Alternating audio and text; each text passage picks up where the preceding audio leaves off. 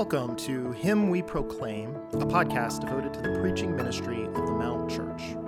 Know that the following sermon is specifically intended to build up our local church in Clemson, South Carolina. Feel free to listen along and distribute what you hear, while prioritizing what we pray is the faithful preaching ministry of the healthy local church to which you meaningfully belong. With that, all grace to you as you listen to this episode of Him We Proclaim. Good morning. We invite you to turn in your Bible to the letter of Galatians. Galatians chapter 5. This morning we're going to be reading and then we'll be studying together verses 7 through 15. If you're visiting with us, our goal in preaching, we call expositional preaching, is we want to understand the force or the sense, the main thing in the passage, in the Word of God, and then we want to put that to work for you through preaching. Okay, we want what's the central thing in the text to be the central thing in the sermon. Okay, so here we go. Galatians chapter 5, beginning in verse 7. Paul writes under the inspiration of the Holy Spirit, "You were running well. Who hindered you from obeying the truth? This persuasion is not from him who calls you. A little leaven leavens the whole lump. I have confidence in the Lord that you will take no other view, and the one who is troubling you will bear the penalty, whoever he is. But if I, brothers, still preach circumcision, why am I still being persecuted? In that case, the offense of the cross has been removed. I wish those who unsettle you would emasculate themselves. For you were called to freedom, brothers. Only do not use your freedom as an opportunity for the flesh, but through love serve one another. For the whole law is fulfilled in one word: you shall love your neighbor as yourself. But if you bite and devour one another, watch out that you are not consumed by one another." Would you pray with me? Oh Lord, we are gathered here to hear from you, not from a man, a mere human being, but from the living God. And we thank you so much that you've given us a living word. And we praise you for the Holy Spirit, and we ask that He would graciously and powerfully work in each one of our hearts, whether we need to be converted, whether we need to be saved, or having been converted, we simply just need to be refreshed and find rest in the truth of the cross again. I pray that you would do that He would do that. We ask it for the glory of Christ and for the health of our church. In Jesus' name, amen. So for today's introduction, I played basketball last week. Good morning. We invite you to turn in your Bible to the letter of Galatians. Galatians chapter 5. This morning we're going to be reading and then we'll be studying together verses 7 through 15. If you're visiting with us, our goal in preaching, we call expositional preaching, is we want to understand the force or the sense, the main thing in the passage, in the Word of God, and then we want to put that to work for you through preaching. Okay, we want what's the central thing in the text to be the central thing in the sermon.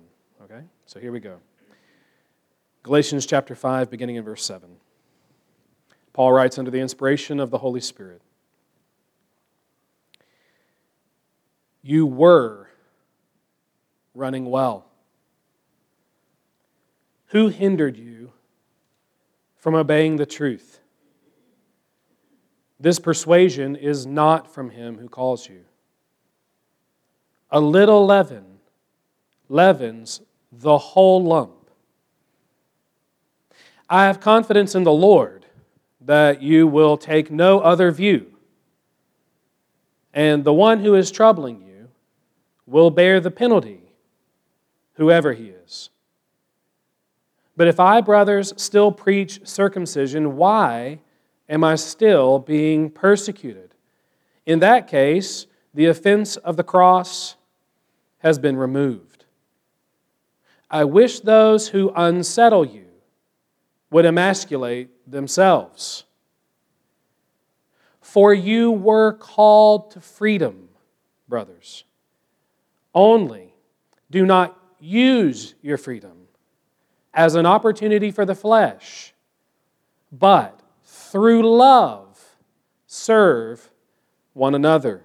For the whole law is fulfilled in one word: you shall love your neighbor as yourself. But if you bite and devour one another, watch out that you are not consumed by one another.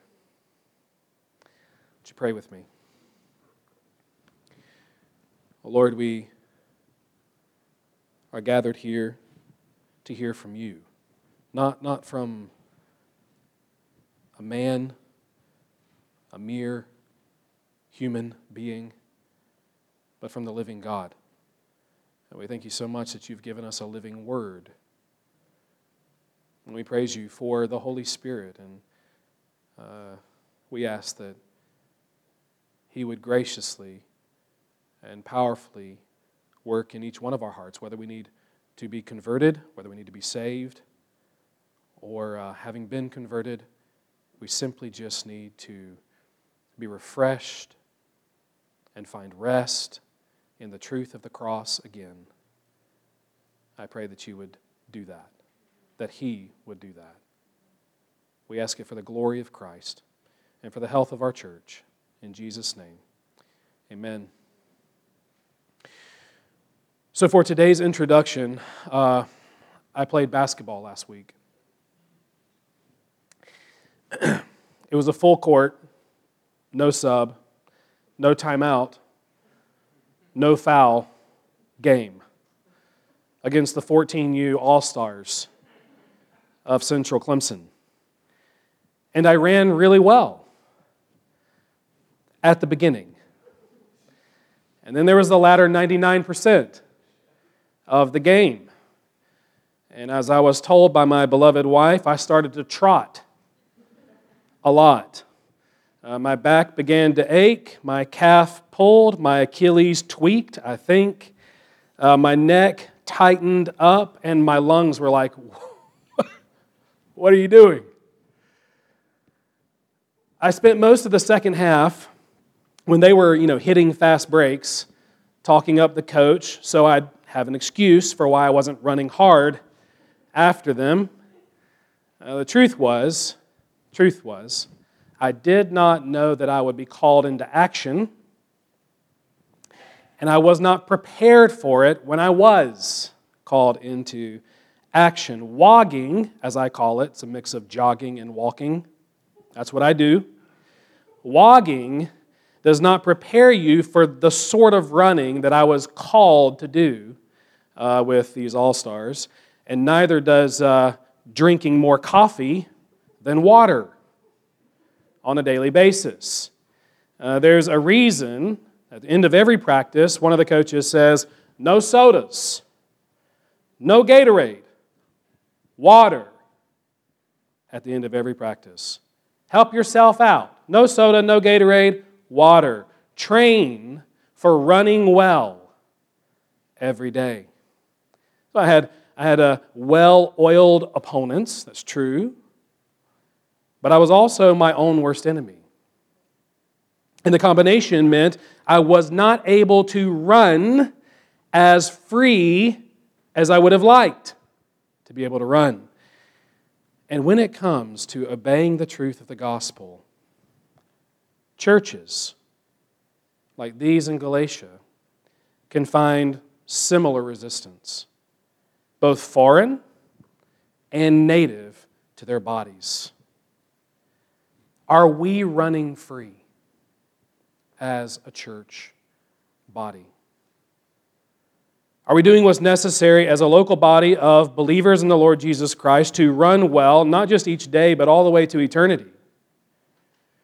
For freedom, Paul has asserted, for freedom, Christ has set us free, but are we then living accordingly? Are we not only knowing the truth of the cross, but are we obeying it? Are we not only obeying it, but are we guarding it? Are we not only guarding it, but then are we proclaiming it? Are we preaching it? Are we not only preaching it, but are we then bearing a cross for that message? Are we not only bearing a cross for that message, but then are we exercising it here in this church as love for one another? The message of the cross isn't just for our conversion. Beloved, the message of the cross is for our calling. The message of the cross is for our running. The message of the cross is for our living. The message of the cross is for our loving one another well. Let's come to our text. And the first assertion here, that running free insists on fidelity or faithfulness to the truth of the cross. Running free insists on fidelity to the truth of the cross. Dear ones, starting is not the same as finishing. Starting well is not the same as finishing at all.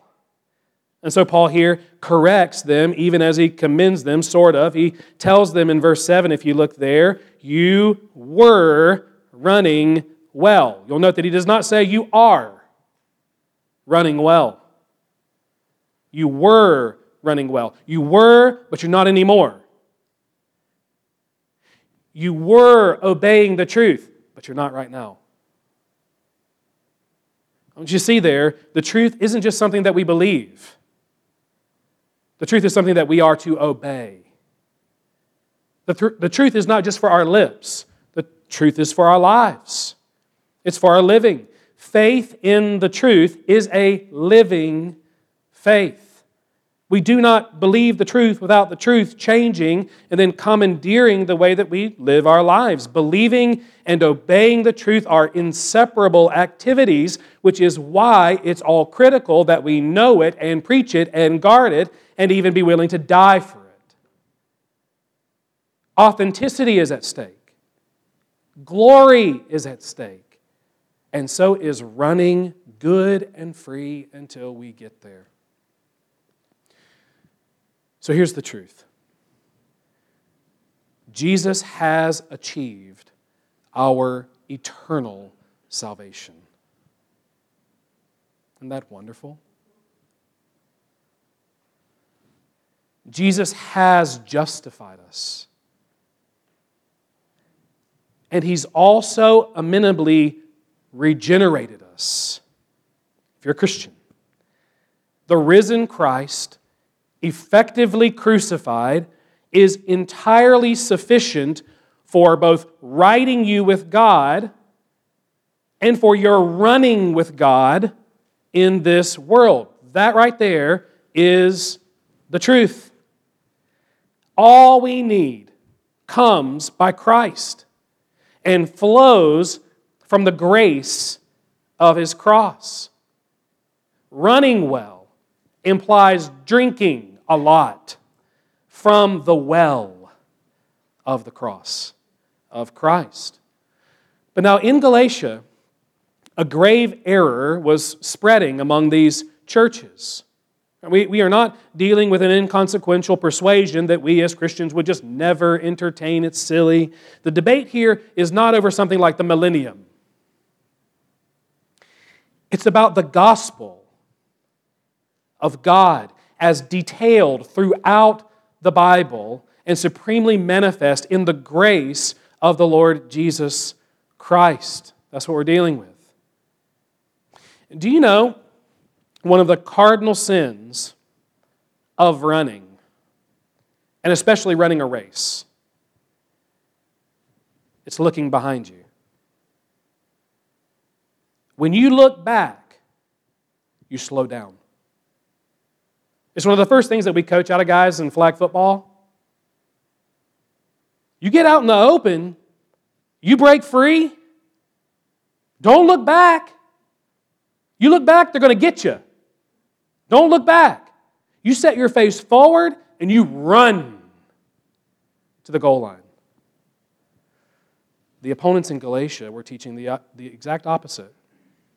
They were saying, if you want to really run with God, you've got to backpedal. If you want to live to God, you've got to go back to Moses. You've got to go back to the law. You've got to go back to that covenant. Jesus lived under the law. So if you would be a child of God, why wouldn't you live under the law? You need to come back in order to live. You need to come back for life to a law that's entirely incapable of supplying that life to you.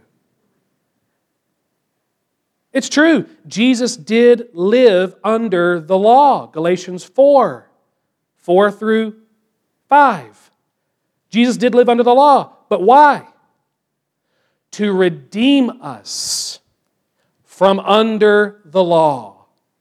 And with good reason, saving reason. The law couldn't do what Jesus does, and that is set us free from both the penalty and the power of sin.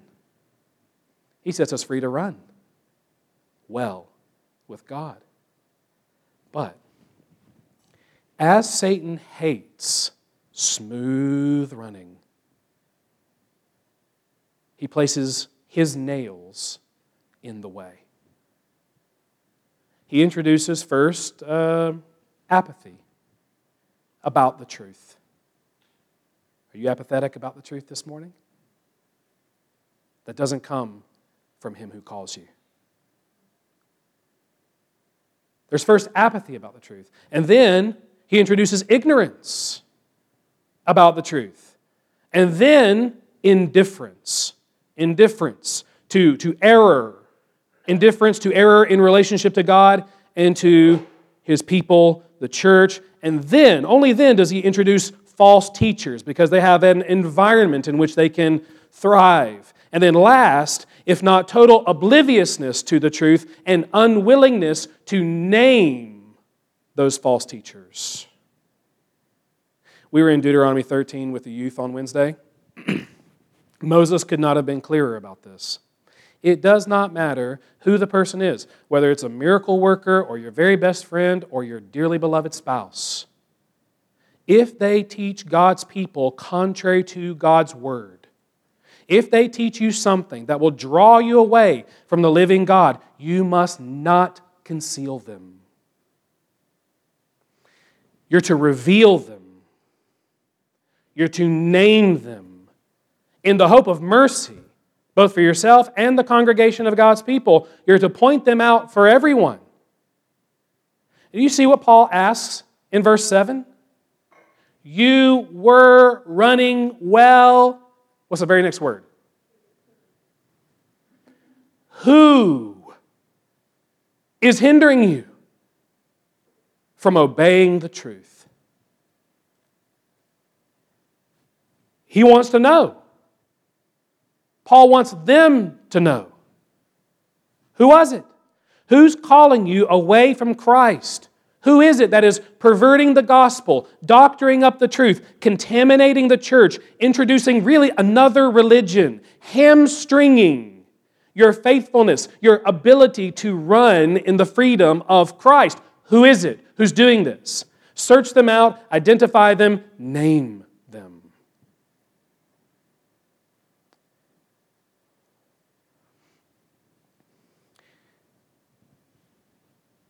It's not Behold the Lamb of God. John the Baptist, when he's naming Christ. Behold the Lamb of God who takes away the sin of the world. Satan's messengers have a very different message. And what Paul's wanting us to do as a people, as a church, is to go, behold, the liar of Satan who attempts to take away the Savior of the world by the message that they're preaching. Now, in no way is that easy. But do you see why it must be done? Paul gives two reasons in verses 8 and 9. Verse 8, this persuasion is not from him who calls you. Do you remember how God called you? Galatians 1:6.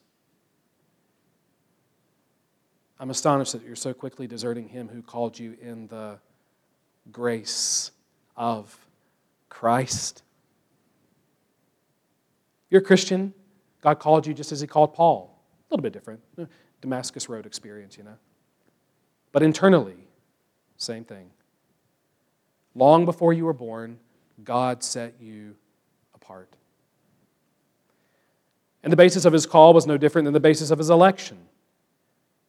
As he set us apart before we had done a thing in the world, he called us also in the midst, not of our illustrious godliness, but in the midst of our feverish ungodliness, running ignorantly in our own native enmity against God. God yet brought his gospel to us, and under the hearing of the gospel, he revealed his Son to your soul. He opened your deafened ears to hear the gospel call, to repent and to believe in Jesus for salvation. And because it was effective, you did. You heard. You repented. You believed. You were saved by grace. Paul's saying, don't ever forget that. You know what you were not doing when God called you to himself? You were not doing the law of Moses. You were, in some sense, to varying degrees, thinking on, ruminating on what Jesus had done to save a sinner like yourself. You were sitting under the gospel, hearing the gospel, thinking on the gospel. So this persuasion that you've now got to add to what Jesus finished and perfects is not from him who calls you in the grace of Christ. That teaching is not true to God. That teaching is not biblical. And the teacher then, who's teaching it, needs to be called out, not as a teacher, but as a troubler of God's people. His persuasion is from the pit, and nothing from the pit needs a place among the people of God. It is a viral contaminant. What do I mean? Look at verse 9. Paul says this, a little leaven leavens the whole lump. Church, Paul has a doctrine of the church. We're like a lump of dough. However many, we're one. Such that what anyone lets in, if it's left in, cannot help but work its way throughout, for better or for ruin. As a Christian, you need to understand, you should not be a pinch off the loaf. A pinch off, if left in isolation, becomes what? A hard and moldy crumb. That's not what you should be as a Christian. But you take it, like I make biscuits in the morning, and I got a little piece over here, and I put it back in the dough, right? You knead it into the dough, into the vital lump, and then it's cared for, and that little piece becomes fresh and vital with the rest of the lump. It takes on whatever else is in the lump. If you're a Christian but you're not a member in a church, you should be a member of a local church. But best you can, in the process, you need to know what's in that church. And with all the rest, you need to realize the responsibility then that you will bear for that content. What's in it? Even a little leaven leavens the whole lump. So dear ones, understand this. We are not only united by faith to Jesus, but united by faith to Jesus, we're united to each other, one another. Membership in this local church is our way of saying we're voluntarily, visibly, and especially devoted to the strengthening of that bond, that union among this particular lump. In simpler terms, what you or I let in and leave in will get in all of us.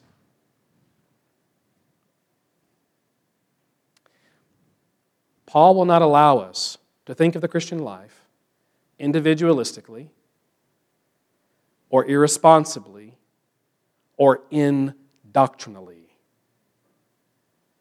He's wanting to awaken these churches to their corporate responsibility for the purity of what's being taught in their midst. It matters for life. It matters for eternity. There is a reason your pastors may seem at times, what's the word? Careful. Did you say awesome? Thank you. That's my wife. I was thinking adamant, thorough. I hope. And that would be because of verses like these. Do you see that? By the grace of God, your pastors, we, as fellow members with you, we want to spare you what will corrupt and flatten this lump, while feeding you on what will bind and build and give this lump rise. And if anyone becomes an heretical hindrance to this, we're to point them out. And if they persist, we're to do what Sarah did with Ishmael and cast them out. Put them out. Now, whether Paul's getting at the final stage of corrective church discipline or just the removal of a parasitical person among these churches, Paul's expectation, if you look at the end of verse 10, is the same. The one who is troubling you will bear the penalty, whoever he is.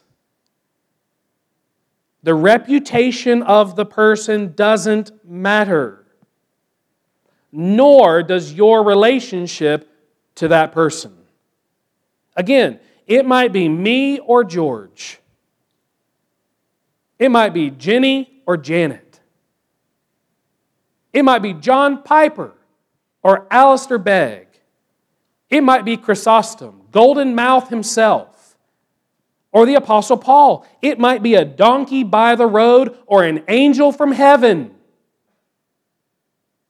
Your allegiance is to the truth of the cross above everything overall. Your allegiance is to the glory of the gospel of Christ among God's people. And if the one you've pointed out persists in preaching against that gospel, you're to put them out. You're to draw a circle around the church and place them outside of that circle. They're to bear the penalty of not being numbered among the redeemed insofar as they abide in that current spiritual state. And that, Paul suggests, will help a church make healthy running strides. We're talking about fidelity to the truth of the cross. So important. And just so Paul reminds us, there will be no keeping to the cross as he's just charged us without having to bear a cross ourselves. In principle, it's no big deal to preach circumcision under the premise that it accrues earnings with God. That's what natural man believes. A person may not take that route, but it makes sense to them. It says, I'm not so bad that I can't save myself. Also, it says, God's not so good, I have to be so good to not condemn myself. People like the unbiblical message of human merit and ability. You preach that? No problem. Except in healthy, true Christian churches, I would hope.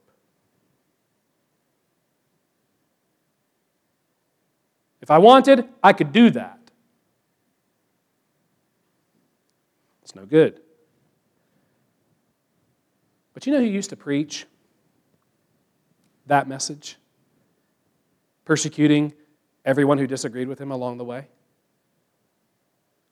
That's right, Nick. Paul. Paul used to preach doing the eternal law to self-inherit eternal life. Paul used to preach man's meritorious contributions to Messiah's coming into the world.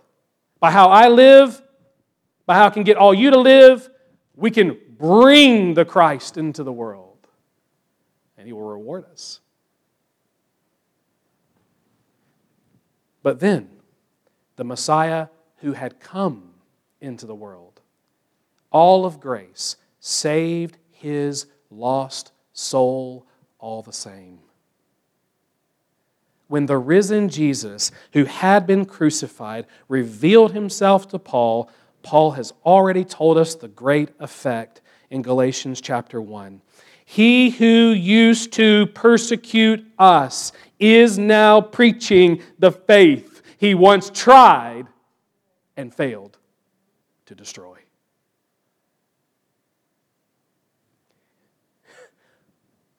The great persecutor became the great preacher of Christ.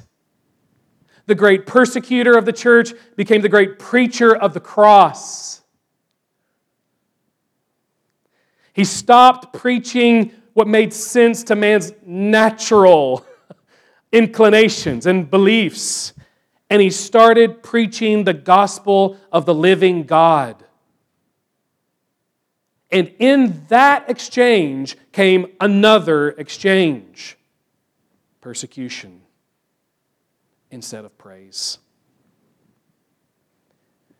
Church, there is no true preaching of Christ crucified without taking up a cross oneself to do so. Why? Because none of that preaching, the truth of the cross, is amenable to man's glory. The cross, verse 11, he says, is pregnant with offense. Do you see that there? If you don't want the heat of the truth of the cross, you will water down that truth by introducing ideas that are foreign to it. Like, you're really good people, just think positive thoughts, obey some rules, and you'll live forever.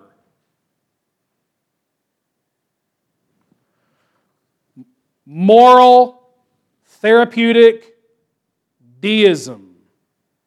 That's what that is, as one's coined it. Be good. Feel good.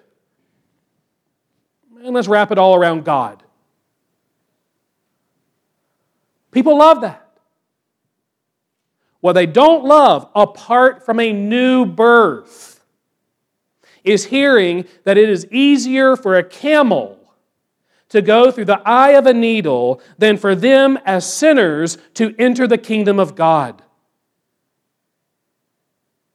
What they don't love by nature is the truth that we all were so ruined by sin that we would torture and crucify the Lord of glory who came into the world to save us.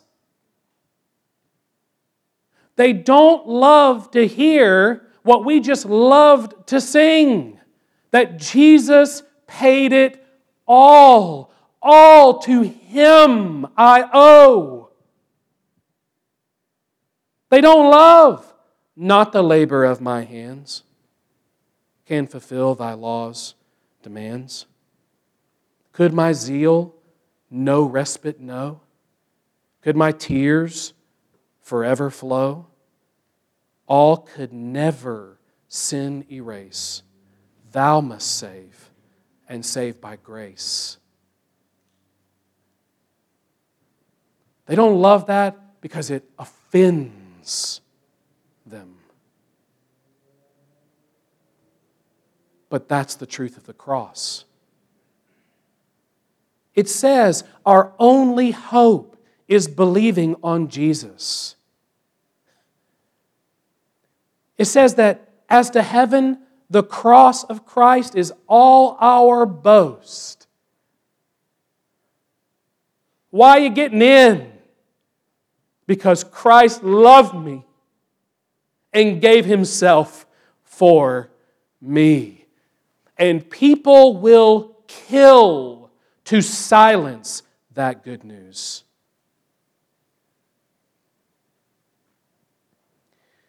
With Paul, are you prepared to be a martyr for the gospel?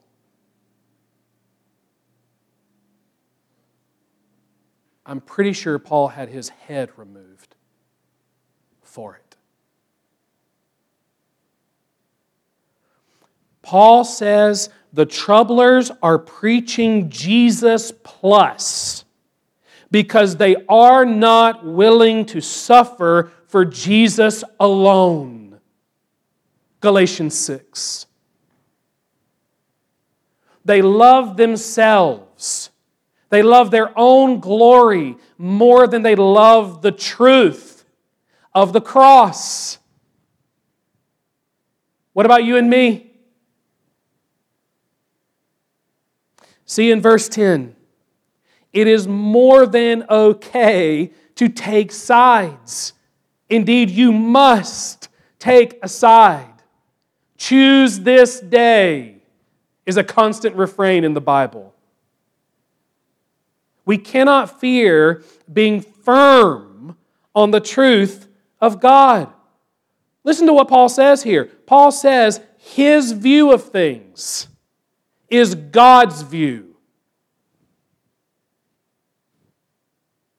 Do you find that arrogant? Not if you know the truth. Paul's view is God's view. Paul's view is the biblical view. Paul's view is the right view.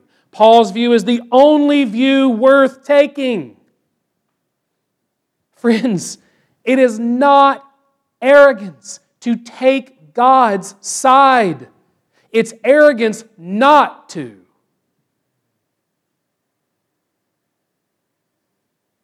And worse, it's finally condemning. So much attention is given to verse 12. I know you want me to deal with it. When Paul's just bringing his argument to its rightful resting place, Christ crucified says circumcision saved no one. In the end, circumcision was just a removal of the flesh. So, if these teachers are going to make a removal of a little bit of flesh meritorious with God, why not put your money where your mouth is and go all the way.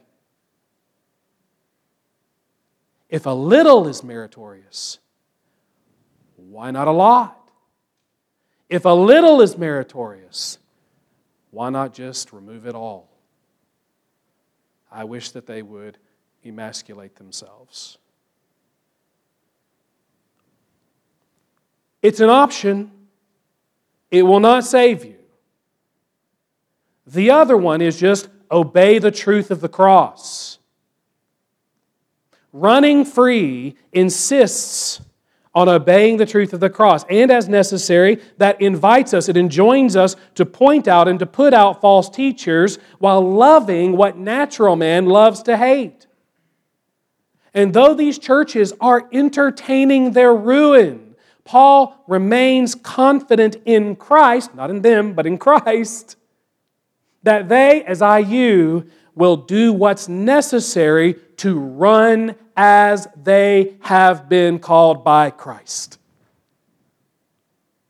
Which brings us to this, that running free will look like something. Running free will look like love, serving one another. Why must we so insist on the truth?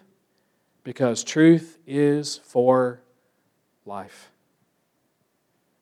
These verses here, verses 13, 14, 15, they swing back to where we are, but also forward to what Paul's hinted at along the way, and that is the powerful dynamic at play in the Christian life. Is the Christian life really just living by a set of rules? Or is it being alive to God and living by faith in the self-giving Christ who indwells you by the Holy Spirit? The way I said it gave it away, right? As it is the latter, what on earth might that involve? What does it look like to run free? We'll start now and develop it in the weeks ahead. But Paul reiterates, if you look at verse 13, you were called to what? Freedom. You were called to freedom. Through faith in Jesus, dear ones, you are free. Can you just hear it and rest in it, okay? You are free from the penalty of your sins. You're free from the guilt of your sins. There is therefore now no condemnation for those who are in Christ Jesus. Zero, none, ever again. You are free from the judgment of God. You are free then from the torments of a graceless conscience. You are free from the wrath that the law of God assures you deserved. You are free from everlasting hell. You are freed by Jesus to never be under those things again. You're free. But are you free to indulge your flesh? But are you free to sin? May it never be. Seems there's no preaching the finishings of Christ without mistaking what it means for Christian living. If there's not one accusing Paul of giving license to sin by his doctrine of grace and the gospel, there's another in the church perhaps taking a license never given. And it stems from shortchanging the full import of the cross of Jesus. When we think of the cross, we tend to think in terms of all Jesus suffered to justify me. Praise the Lord. My sins are forgiven. His perfect righteousness is imputed to me. Praise the Lord. Amen. But we don't tend to think of it so much in terms of all Jesus suffered to change me. to grab a hold of me, to own me, to sanctify me, and applying it to me in the new birth. Hear this. Justification does not exist where regeneration does not exist. As you are free from the penalty of sin, you will also be free from the power of sin. The cross of Christ accomplished more for us than we typically realize. The false teachers in Galatia, they don't get this. How do we know they don't get this? Because they feel the need to lay down the law. They feel the need to bring the freed people of Jesus back under the law of Moses. They feel the need to put that burdensome yoke back upon the necks of the people, because in their minds, that's the only way they can guarantee the godliness of those people. You got to obey the law. They think like that because there can't possibly be a divine person in the heart of the Christian who exists there and abides there precisely to produce what we know as the Christian life. Jesus is infinitely superior to Moses. What Moses could only prophesy about, Jesus died and rose to provide and put in your soul. Why does running free insist on fidelity to the truth of the cross? But because it is through the cross that Jesus bought and now situates the Holy Spirit at the animating center of you as a Christian and us as a Christian church. Hear these few verses again. Galatians 3, 13 and 14. Christ redeemed us from the curse of the law by becoming a curse for us. For it is written, cursed is everyone who is hanged on a tree, the cross, so that in Christ Jesus we might receive the promised Spirit through faith. Or Galatians 4 through 6. Jesus was born under the law to redeem those who were under the law, that we might receive adoption as sons, whereby God then sent the Spirit of His Son into our hearts. Or Galatians 2:20. I have thus been crucified with Christ. It is no longer I who live, but Christ who lives in me. You see that? There's a person in you now. And the life I now live in the flesh, I live by faith in the Son of God who loved me and gave Himself for me. And so Galatians chapter 3, verse 2. Let me then ask you only this, Paul says. Did you, church, receive the Spirit by works of the law or through faith in the Lord Jesus Christ?